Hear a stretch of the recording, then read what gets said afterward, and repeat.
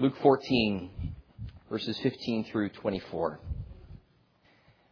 When one of those who were reclining at the table with him heard this, he said to him, "Blessed is everyone who will eat bread in the kingdom of God." But he said to him, "A man was giving a big dinner, and he invited many. And at the dinner hour, he sent his slave to say to those who had been invited, 'Come, for everything is ready now.' But they, all alike, began to make excuses. The first one said to him, 'I bought a piece of land. I need to go out and look at it. Please consider me excused.' Another one said, 'I have bought 5 yoke of oxen, and I'm going to try them out. Please consider me excused.' Another one said, 'I've married a wife, and for that reason I cannot come.' The slave came back and reported this to his master. Then the head of the household became angry and said to his slave, 'Go out at once into the streets and lanes of the city and bring in here the poor and crippled and blind and lame.' The slave said, 'Master, what you've commanded has been done, and still there's room.' And the master said to the slave, 'Go out into the highways and along the hedges and compel them to come in, so that my house may be filled. For I tell you, none of those men who were invited shall taste of my dinner.'" Let's pray together. Heavenly Father, we look to you for wisdom and understanding. Pray, Holy Spirit, that you would teach us this morning as we read God's holy word. Ask that you would give us understanding and clarity. Lord, that you would change our hearts, that this knowledge that is gained would change us. It wouldn't just result in inflated egos or pride or arrogance over what we know, as is so often the horrible case with the Pharisees of Jesus' day. But Lord, humble us by these truths and cause us to respond by your grace in obedience. We pray this in Jesus' name. Amen. Well, as you may have noticed, our text this morning is actually the continuation from our text from last week. So you need to let me quickly get us all back up to speed on the context in which Jesus tells this parable. Make sure we're all on the same page here. At the end of Luke 13, Jesus told some Pharisees that nothing would deter him from his mission. He had been informed that Herod wanted Jesus killed. But Jesus wouldn't run away from Herod's district just because Herod was threatening his life.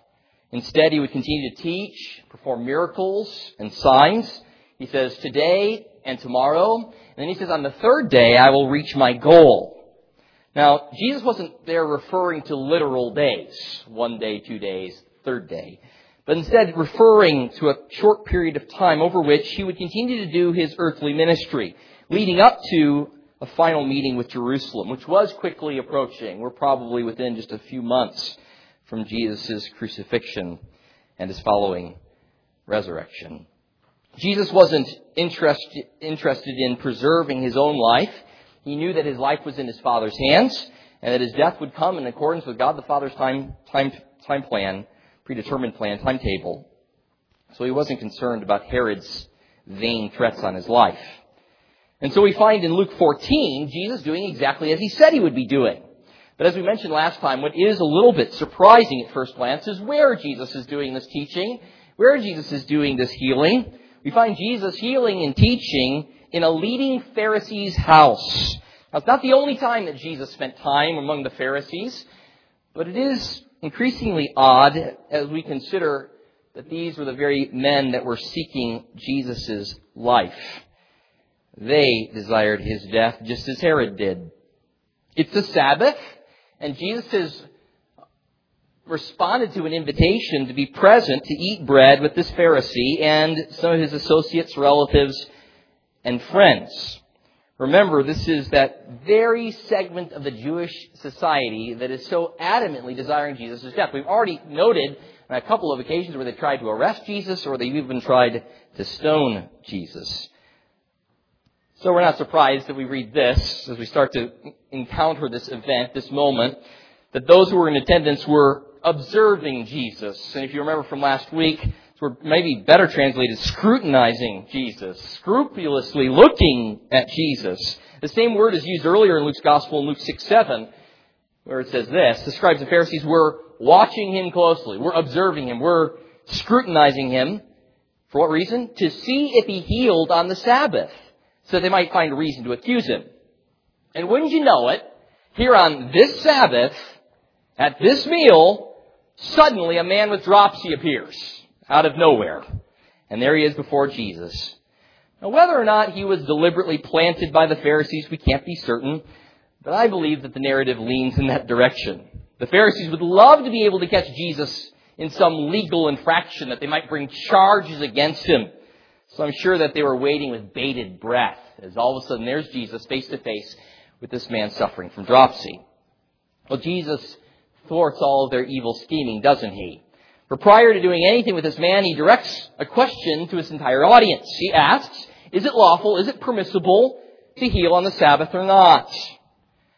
Now, with this question, the dinner guests are hard-pressed to answer.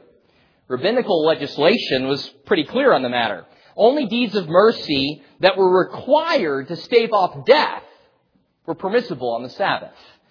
If the person's life wasn't in jeopardy, then you shouldn't engage in any sort of work, even it be a deed of mercy. But to say such words in this crowd might have appeared quite heartless. And had they planted this man, it would seem very odd that they had strung him along to come before Jesus, and now they're saying, yeah, you can't do anything for him. So I wonder what's all floating through their minds at this moment. All that we do know is that they would not answer Jesus a word. The Scriptures provide a general principle to honor the Sabbath and keep it holy, but certainly this wouldn't prohibit the doing of good on that day. Wouldn't good works and deeds of mercy be especially fitting for the Sabbath? Then Jesus catches the religious leaders in their own hypocrisy as he demonstrates how inconsistent they are on the matter. He says, if you have a son or an ox that fell into a pit, if his life wasn't in immediate danger, would you just walk away and come back the next day? He says, no way. You'd get him out of the pit immediately. Pharisees began by not being willing to respond to Jesus' question in verse 4. And then in verse 6, we're told that they were not able to answer Jesus' question. They are left silent before Jesus. But Jesus is far from done with them. He's not done yet. These arrogant, selfish hypocrites need to be confronted. And while they've been watching Jesus, Jesus has been watching them. And what he has observed, now he begins to unpack, much to the chagrin of these religious elites. While united in common opposition to Jesus, these men were far from being a tight-knit, loving, charitable group. What they had in common was a common hatred for Jesus. But they didn't love one another either, as Jesus goes on to describe. Their pride and lack of humility was seen in their vying for the chief seats at the dinner. Everyone sought to exalt themselves. No one was looking out for the interests of others. Everyone was concerned with his own personal status and his own personal honor. So Jesus tells them a parable, the point of which was not so much as to merely give a counter-ethic or instruct them merely in a matter of manners, but to declare the principle by which the kingdom of heaven operates. Jesus summarizes this in verse 11, where he says, for everyone who exalts himself will be humbled, and he who humbles himself will be exalted. Jesus makes very plain here, no one's going to push and shove their way into the kingdom of God. It's by invitation only. And only those who are poor in spirit, who acknowledge their spiritual bankruptcy, that recognize that they justly deserve punishment, and realize their own inability to save themselves, only these are properly positioned for being exalted in the coming kingdom. These are granted pardon and a place at God's table. They're granted eternal life. Meanwhile, all those who are exalting themselves will be ultimately humiliated as they face final judgment and are given the wages of their sin, death, eternal death. When it comes right down to it, as we posited last time, What's required here, oddly enough, amongst a group of prideful, arrogant, supposed know-it-alls, is right knowledge. Right knowledge known rightly. It's an interesting thing how intelligence and knowledge goes. It can be something that stands so much against our proper spiritual growth, and it can be something that is the very means by which spiritual growth occurs. Right knowledge known rightly is that which leads to genuine humility. Any man who really knows himself, who is genuinely transparent about his own heart, who has come to recognize who God truly is in His infinite majesty and holiness, and has come to recognize what Christ has done in this astounding merciful work performed in and through the cross and His resurrection. A person who knows all those things can never be a proud man. That is the most humbling of things to truly know. Then Jesus turns His gaze upon the host of this occasion. He challenges this man's method of invitation. Those who have means to exercise hospitality should do so not only in reference to family and relative and rich neighbors, but they should do it in reference to the poor, the crippled, the lame, the blind. When you do this just for all of your rich buddies and these people who have better status within the community than yourself even, all you're doing is giving to get. You're giving to those who can reciprocate the deed in some form or fashion. Jesus' point is this: hospitality for personal benefit is no indication of righteousness. It's no indication of genuine love. It's merely exchange. It's just another form of self-love. Jesus exposes the lovelessness that is present within this audience. Now let's pause right there. That's where we ended last time, right? Can you imagine what that scene must have been like? Jesus is invited to this banquet table. He's sitting there among these religious elites. They've been scrutinizing Him. He's just healed a man with dropsy. He sent him away. And now He's proceeded to expose the hypocrisy, the arrogance, the pride that is present within these religious leaders. I bet you could cut the tension in that room with a knife. Jesus has blasted through all the pretensions of the ceremony, and the one who was supposedly under examination is in reality the chief examiner.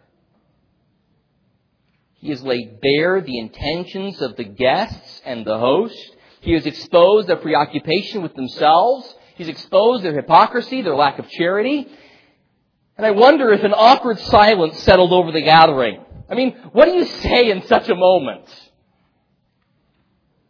Ever had a moment like that in your own life? Or maybe it's a semi-public gathering and a semi-public rebuke was offered.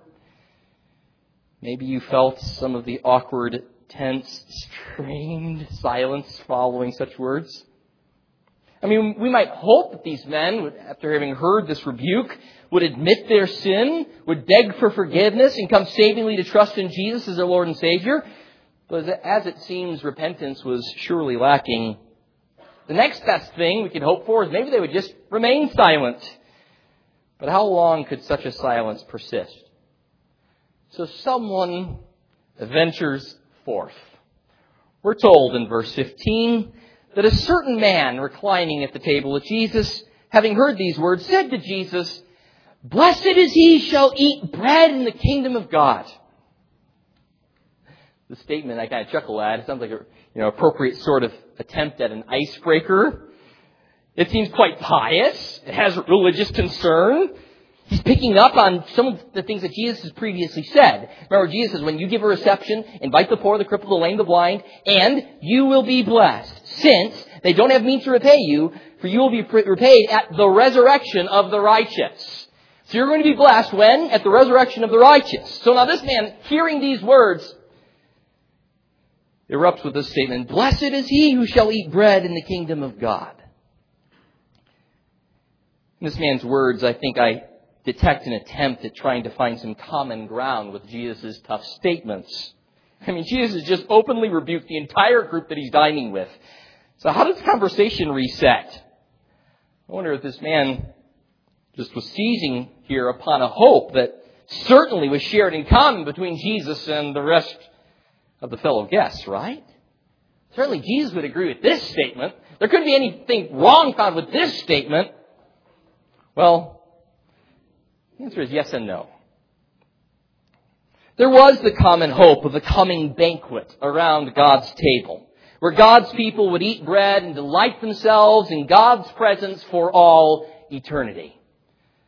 Ryan read for us this morning in Isaiah 25. What a beautiful prophecy that is. What a glorious thing we're looking forward to, isn't it? Listen to it again. The Lord of hosts will prepare a lavish banquet for all peoples on this mountain. A banquet of aged wine, choice pieces of marrow, and refined aged wine. And on this mountain he will swallow up the covering which is over all peoples, even the veil which is stretched over all nations. He will swallow up death for all time. And the Lord God will wipe tears away from all faces, and He will remove the reproach of His people from all the earth. For the Lord has spoken. And it will be said in that day, Behold, this is our God, for whom we have waited, that He might save us. This is the Lord, for whom we have waited. Let us rejoice and be glad in His salvation. Matthew 8:11. Speaks to the same thing. I say to you that many will come from east and west and recline at the table with Abraham, Isaac, and Jacob in the kingdom of heaven. We see in Revelation 19:9, right? Blessed are those who are invited to the marriage supper of the Lamb. You see, a day is coming when all of this will come to fruition, complete and utter consummation. But where this man has erred was in the presumption that he and his companions would share in this blessing. Yes, indeed, whoever will eat bread in the kingdom of God certainly is blessed. Absolutely. That's true. But the problem was that this man and his associates were in danger of missing out on the final feast because they refused to enter into the banquet right now. Should they continue to think entrance into the banquet was a completely, utterly future event, they would find themselves without a seat in God's banquet hall. The kingdom of God had come roaring into the present. It was at hand. And God's servants were making straightforward, plain proclamation regarding that fact. The refusal of these religious leaders to enter would mean their own destruction. So Jesus will not let up. He exposes the fact, and please hear this, friends, that not everyone who speaks of heaven is actually going there. Not everyone who speaks of this coming, future, wonderful banquet will actually have a place at that table. So Jesus presents yet another parable. In a sermon entitled, You're Invited. You're Invited. I'd like to utilize 3 markers to walk us through this text. First of all, we'll see a gracious invitation. A gracious invitation.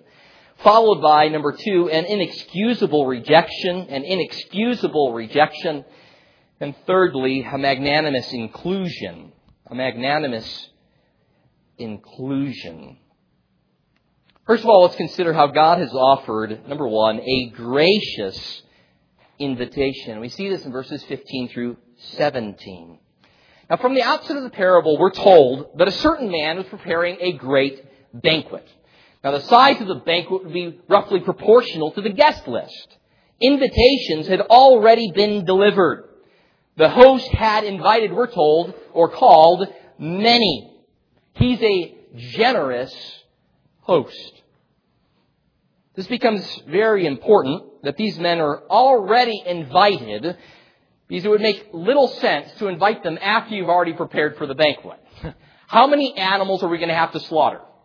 How much food are we going to have to prepare? How many tables are going to need to be set? These RSVPs must have already been gathered. There's a lot that goes into a big banquet. They would need to know how many were coming. Anyone experienced planning for a big dinner? Anyone plan for a wedding? Anyone plan for a retirement party or a 50th birthday or anniversary? Anybody plan for a work luncheon? How about a Seder celebration? Make sure you RSVP, by the way. Anybody ever planned for one of these things? It takes considerable time and effort. The RSVPs have already been sent in. They know who's coming. So what's being pictured here? Well, everything's now ready. It's now the hour of the banquet. It's time to enjoy. So since everything is now ready, the master of the house sends his slave out to inform everyone that the hour of the banquet has come. It's time. Notice, this is not a surprise. The slave is going to those who had already been called, already been invited, to let them know that everything is now set. It's akin to ringing the dinner bell and say, come and get it! It's time to eat. Now, this two-part invitation is not so unusual given their situation in history, especially. Preparing for a banquet such as this would require not only advanced information regarding the guest list, but also a lot of preparation the day of. Not like today where we could maybe do some things in advance, right? We've got nice refrigeration technology, all sorts of other things. I mean, you've got a big to-do the day of the banquet. So often you'd RSVP and you'd say, yes, I'll be there. And then the banquet would be announced when it was time to come and celebrate. So everyone is made generally ready regarding the arrival of the banquet, but its precise time would be announced via messenger. By the way, this is similar. We see this very example seen in the book of Esther. When Esther goes to prepare a banquet, she first asks if the king would come, and then sends out her servant when the banquet is ready to bring them to the banquet. This is what has been done. And now a summons has been called. Everything is prepared. Come and get it. I believe it's certainly no accident that Jesus chose a banquet as the setting for this parable.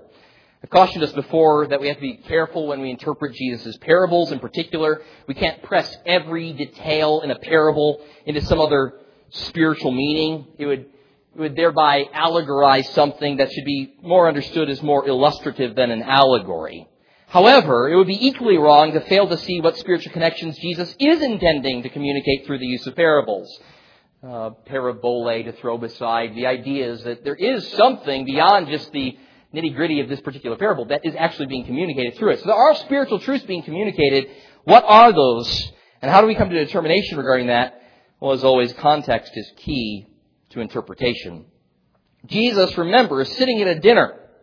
He's already told the parable about sitting at a wedding feast. A certain man has just spoken about the blessedness of sitting in the kingdom of God in eating. And now Jesus tells another parable in which a banquet has been prepared and is awaiting the arrival of the guests. Jesus intends to teach something about this great eschatological banquet, this banquet at the end of all time, which the Pharisees assume to be totally future. Meanwhile, Jesus is pointing out through this parable that people are right now being summoned to the banquet. There is an already not yet aspect to the kingdom of God. You see, these religious leaders should have been extra prepared for this summons, right? They had already been invited to the banquet by the steady flow of revelation that was granted by the prophets in the Old Testament. Remember, everything in the Old Testament ultimately points to Jesus. This is why Jesus rebuked these leaders so sternly in John 5, verse 39, when he said, "You search the Scriptures because you think that in them you have eternal life. It is these that testify about me." They had already been invited. Jesus is summoning for them to come and enjoy the banquet. After his resurrection, Jesus told the disciples on the road to Emmaus in Luke 24, "O foolish men and slow of heart to believe, and all of the prophets have spoken. Was it not necessary for the Christ to suffer these things and to enter into his glory?" Then beginning with Moses and with all the prophets, he explained to them the things concerning himself in all the Scriptures. These men have been invited already. They're now being summoned. But instead of finding a people who were expectant and ready for the summons, the slave is met with, point number 2, an inexcusable rejection. An inexcusable rejection. Excuses, excuses, excuses. It's the climactic moment. It's time for the banquet. And now everyone begins to make excuses. It's like being the no-show after you've RSVP'd. The excuses were provided, I assume, are just the tip of the iceberg. Some have pointed that they're horticultural, agricultural, and matrimonial. Or if you like alliterative schemes, land, livestock, and love. The first said, I bought a field and I'm obligated to go out and see it. Second says, I bought 5 yoke of oxen and I'm going to prove or test them out. The third says, I've married a wife and for this I'm not able to come. It's interesting, in the first 2 excuses, the guy says, would you please request myself be excused? The third guy, he says, I've married a wife, he just doesn't even ask. He just said, I'm not going to be there. I'm not going to be in attendance. I wonder if there's anything behind that. All these excuses, though, have a hollow ring to them, don't they? I mean, who goes and buys a field without having looked at it first? Who buys a yoke of oxen, much less 5 yoke of oxen, and doesn't test them first? Since when does marrying a wife prevent one from attending a banquet? It's been noted that there's some resemblances in these excuses to the exceptions that were given in the book of Deuteronomy regarding military service.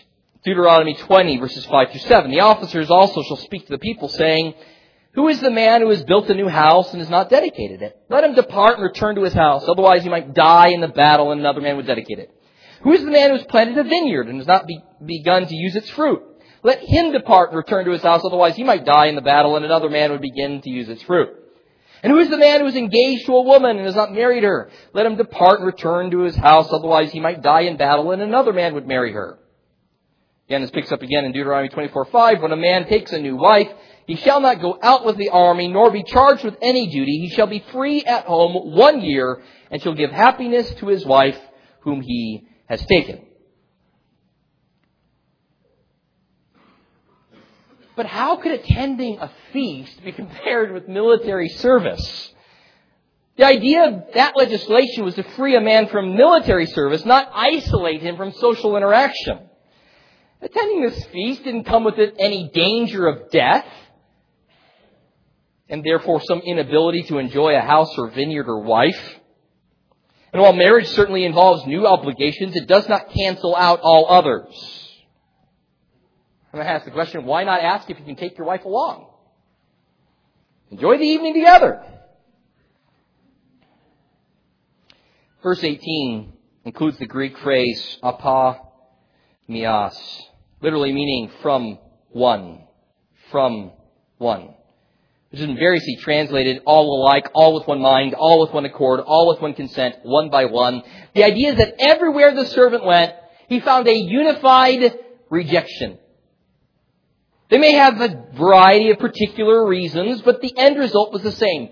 They were all not coming.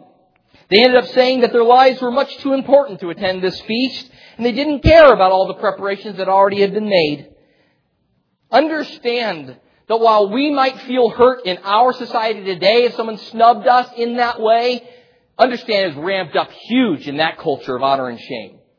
To not show up to the banquet when you said you'd be there, to offer up excuses of any sort, much less lame ones, so rude. It was so uncaring. Spurgeon asks the following, is it not strange that when the householder gave so great a supper, when he offered it without money and without price, that all his neighbors should with one consent begin to make excuse? He didn't call them to prison. He didn't call them to misery. How then came they to be so unwilling to obey his summons? We begin to see the connection with the gospel, don't we? To think about being saved by grace alone, through faith alone. To not purchase it with anything you've done. To not be as a result of merited works. Why do people flee from such an offer? Why do people reject such a marvelous summons? Well, this slave reports back to the master, and ooh, is he hot. We're told the master finds out about the rejection of his banquet, which is now all ready, and he becomes angry. We can understand the righteous indignation that would arise at this moment. This man's generosity and graciousness has been discarded by those invited. His preparations were all for naught. Much food would go bad. Those who had been prepared for had spurned the gracious appeals of the master of this house. And we read in verse 24 the consequences of such a rejection. Verse 24, For I tell you that none of those having been invited men will taste my banquet. There's something very interesting about this last verse in this passage, verse 24. For I tell you. We've noted before the specificity of the Greek language when it comes to pronouns. Tremendously helpful in this case. You might assume here that this is a singular you, but it's actually plural. This particular address is made to y'all, to you all, to the you plural. Jesus has told this parable, remember, to him. Remember, this man made this statement and Jesus responds by telling a parable. We're told to him. And then this master is talking to his slave. The whole time he's to him. And now all of a sudden we get this, not only you, but you all. I tell you all. Who is the you all? Well, there's two possibilities, I think. It could be a statement made by the master of the house to the servant and now others that are at the banquet. And if that's the case, what's saying here is this is the end of the parable, and this master is saying, none of those guys who refuse to come will touch a morsel of this food. If there's any leftovers, they're not getting any of it. I'm not sending any takeout orders. There'll be no doggy bags going home. None of those guys will taste of this banquet. Or it could instead be a direct statement made by Jesus to all of the Pharisees who were reclining around him, pressing home the point of the parable. You self-righteously presume you'll be present at the banquet, but you won't be. And you won't enjoy. You won't eat from this table. I lean towards the latter. I think Jesus is addressing the Pharisees and religious leaders who reclined all about him, and he suddenly steps out of the parable into direct address. He emphatically declares that refusing to come when summoned will result in being excluded from, Jesus says here, my banquet, from Jesus' banquet. You won't eat in that heavenly banquet if you won't come to me. Hendrickson says it this way: refusal to accept God's gracious invitation of salvation by grace through faith will result in being excluded from the blessings and joys of the new heaven and earth, the kingdom in its consummation, the church triumphant. I think here we begin to see the design of Jesus' parable. He sets up a scenario in which a group of invited guests decline the summoning to a great banquet. They come up with a variety of excuses, but all of them share in common ultimate refusal to come. You know, if someone had enough money to go and buy a field without even looking at it, and he had enough money to buy 5 pair of oxen without testing them, certainly couldn't this rich guy send out a servant to go test those things out and show up to the banquet? Or couldn't he just wait for the next day? I mean, the lamb's going to be there tomorrow. The oxen will be there the next day.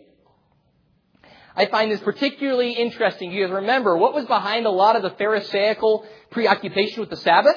Well, can't you put it off for a day? Can't you put that deed of mercy off for a day? Meanwhile, Jesus says, well, these people are making excuses, not coming into my banquet, which is ready now. Can't you put off these other earthly concerns for a day and come to the banquet? Ultimately, the point is that no excuse is acceptable. And the end result is that the master of the house becomes angry and vows to exclude the no-shows from tasting any of the supper he's prepared. Yes, indeed, those who are there eating will be blessed, but you won't be among them. This is Jesus' words to these self-righteous, arrogant Pharisees. They won't get a taste of this food unless they respond to the summoning that Jesus is making. Sounds so familiar. Is not this a picture of these Israelite leaders in their rejection of Jesus? They've been informed regarding the Christ. They had the prior invitation already. They had all the words of the prophets and all the promises of the Old Testament. And now that the preparations for the Messiah had been completed, the climactic moment had come. John the Baptist announced the coming of the Messiah, the Lamb of God who would take away the sin of the world, and then pointed to Jesus. Jesus had now performed signs and wonders and astounded everyone by his teaching and by his authority. And the Pharisees respond by flatly rejecting the summons to come. Together, John and Jesus had said, repent, for the kingdom of heaven is at hand. It's the hour of the kingdom. Come. They're summoning people in. God the Father was summoning His people to come and eat, to partake of Jesus Christ, to savingly trust in His Son. But these leaders worked hard to find any excuse to reject the summoning. They regarded what they already had as more desirable than the feast God was beckoning them to. You see, the ultimate ground of their refusal, as every man's rejection of Christ is, was that they felt no real desire. They saw nothing attractive about the feast that God had prepared. They had no real reverence for the host, and they considered their present state better than the one that was being offered to them. Calvin explains, well, that this disease is universally prevalent, so that hardly one person in 100 can be found who prefers the kingdom of God to fading riches or any other kind of advantages. Though all are not infected with the same disease, every man is led away by his desires, in consequence of which all are wandering in various directions. And since all three of the excuses that are offered here by Jesus deal with commercial and family life, it seems to fit very well with what Jesus will address next in Luke 14. Must always beware of not allowing love for possessions or domestic ties in such a way as to interfere with total commitment to the call to discipleship. This is why Jesus can make those really strong, called hard statements in the rest of Luke 14. Look at those next time.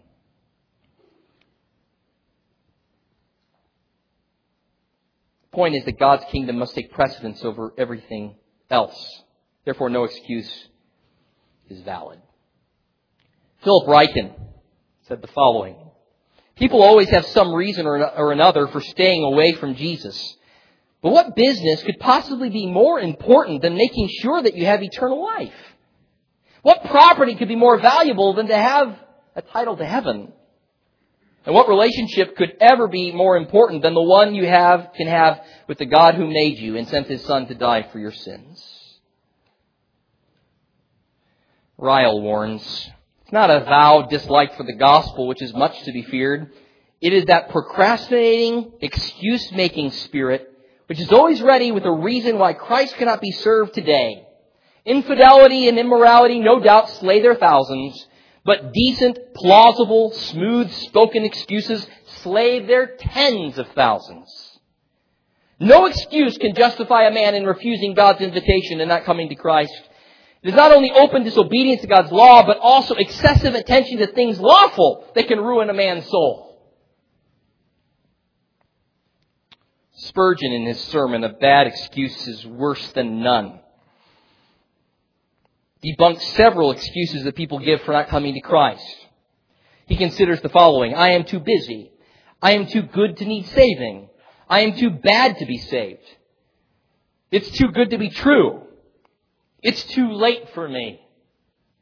It's too early for me. Excuses abound. And Spurgeon demonstrates how each of these might be dealt with. One example. It's too soon for me. I have plenty of time. I'm not going to respond now. The summons is here, but I'm going to put this off. I'll wait till later. Spurgeon replies, have you been to a graveyard? Haven't you found young people buried there? Would they think it was too soon to consider eternity? Also, is it ever too soon to be happy? If religion made you miserable, I might advise you to put it off to the last. But inasmuch as to be in Christ is to be happy, you cannot be in Him too soon. I have sat by many deathbeds and heard many regrets, but never did I hear a Christian regret that he was converted too soon.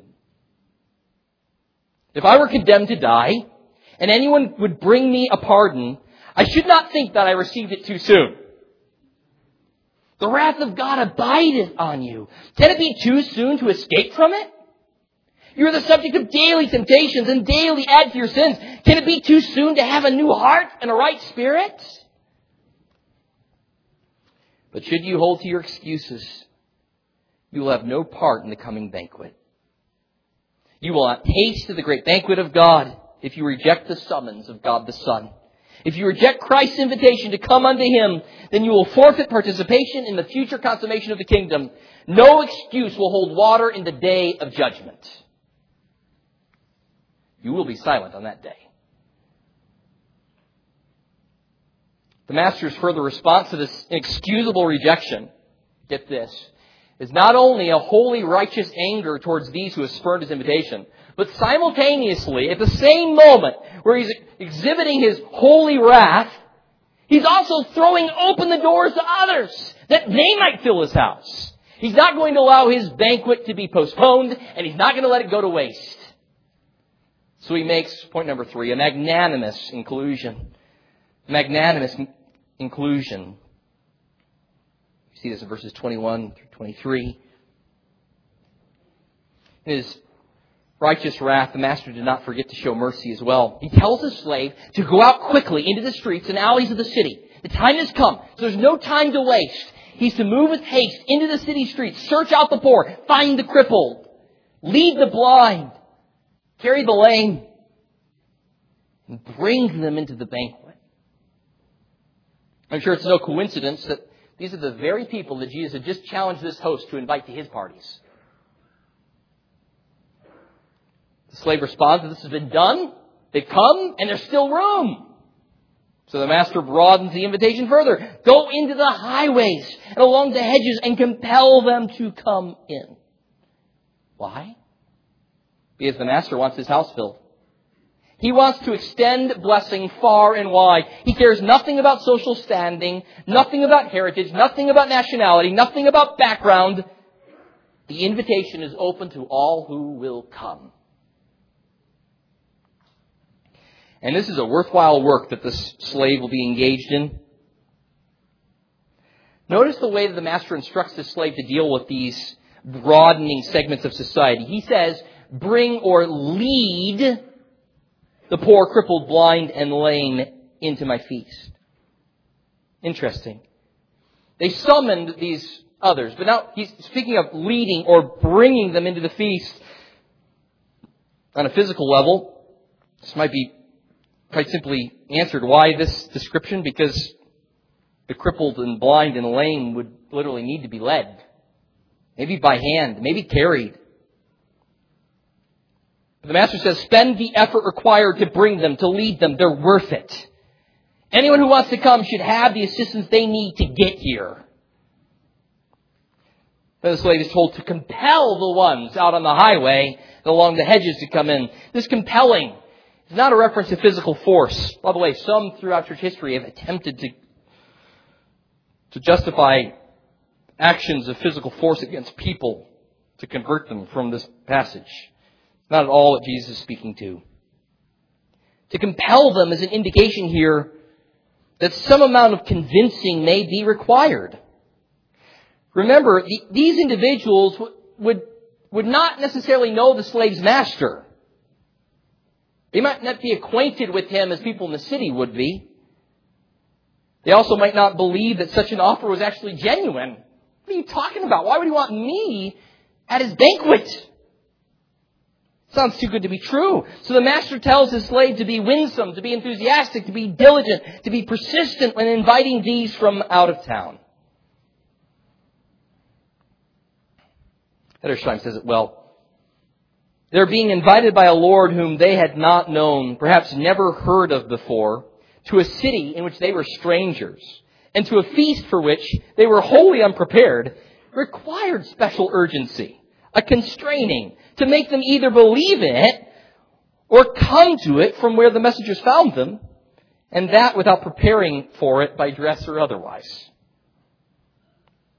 We must remember when we're dealing with unconverted men who are dead in their sins, who need the Holy Spirit to open their eyes to gospel truth, that we need to cry aloud and press the gospel upon their notice, pleading all the while that the Lord would draw them and grant them repentance and faith.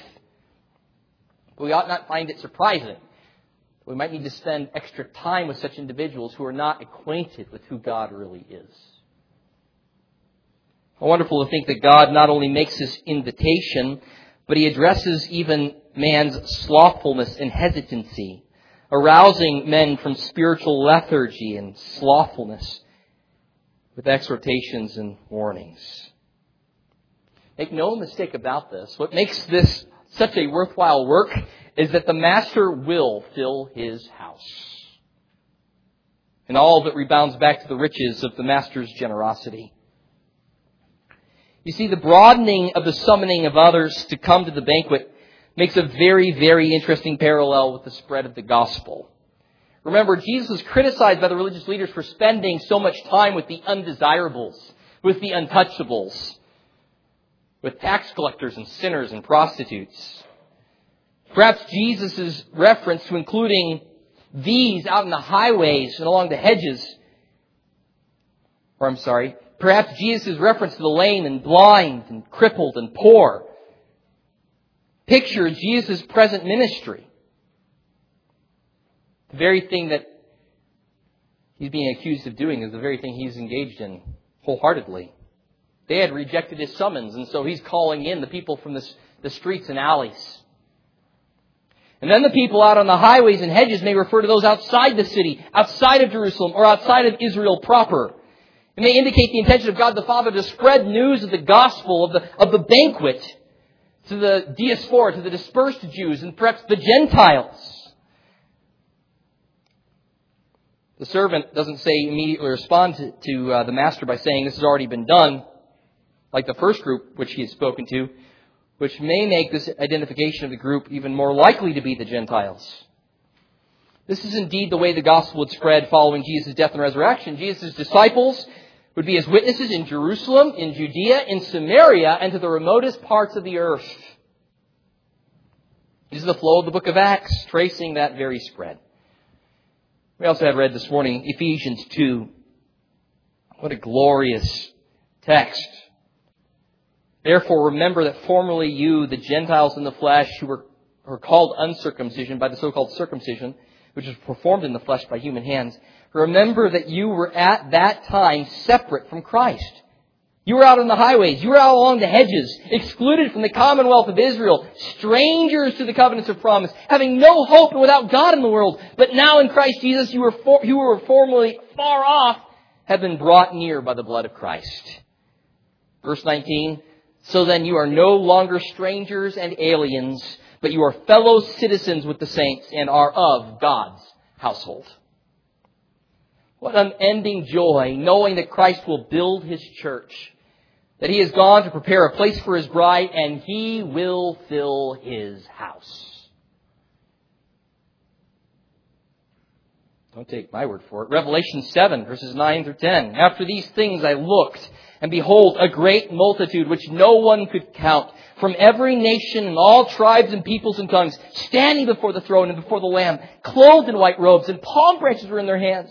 And they cry out with a loud voice, saying, salvation to our God who sits on the throne and to the Lamb. And then at the end of Revelation, near the very end of Revelation, Revelation 19, verses 6 through 9, listen to this description. Then I heard something like the voice of a great multitude, and like the sound of many waters, and like the sound of mighty peals of thunder, saying, Hallelujah! For the Lord our God, the Almighty, reigns. Let us rejoice and be glad and give glory to Him, for the marriage of the Lamb is come, and His bride has made herself ready.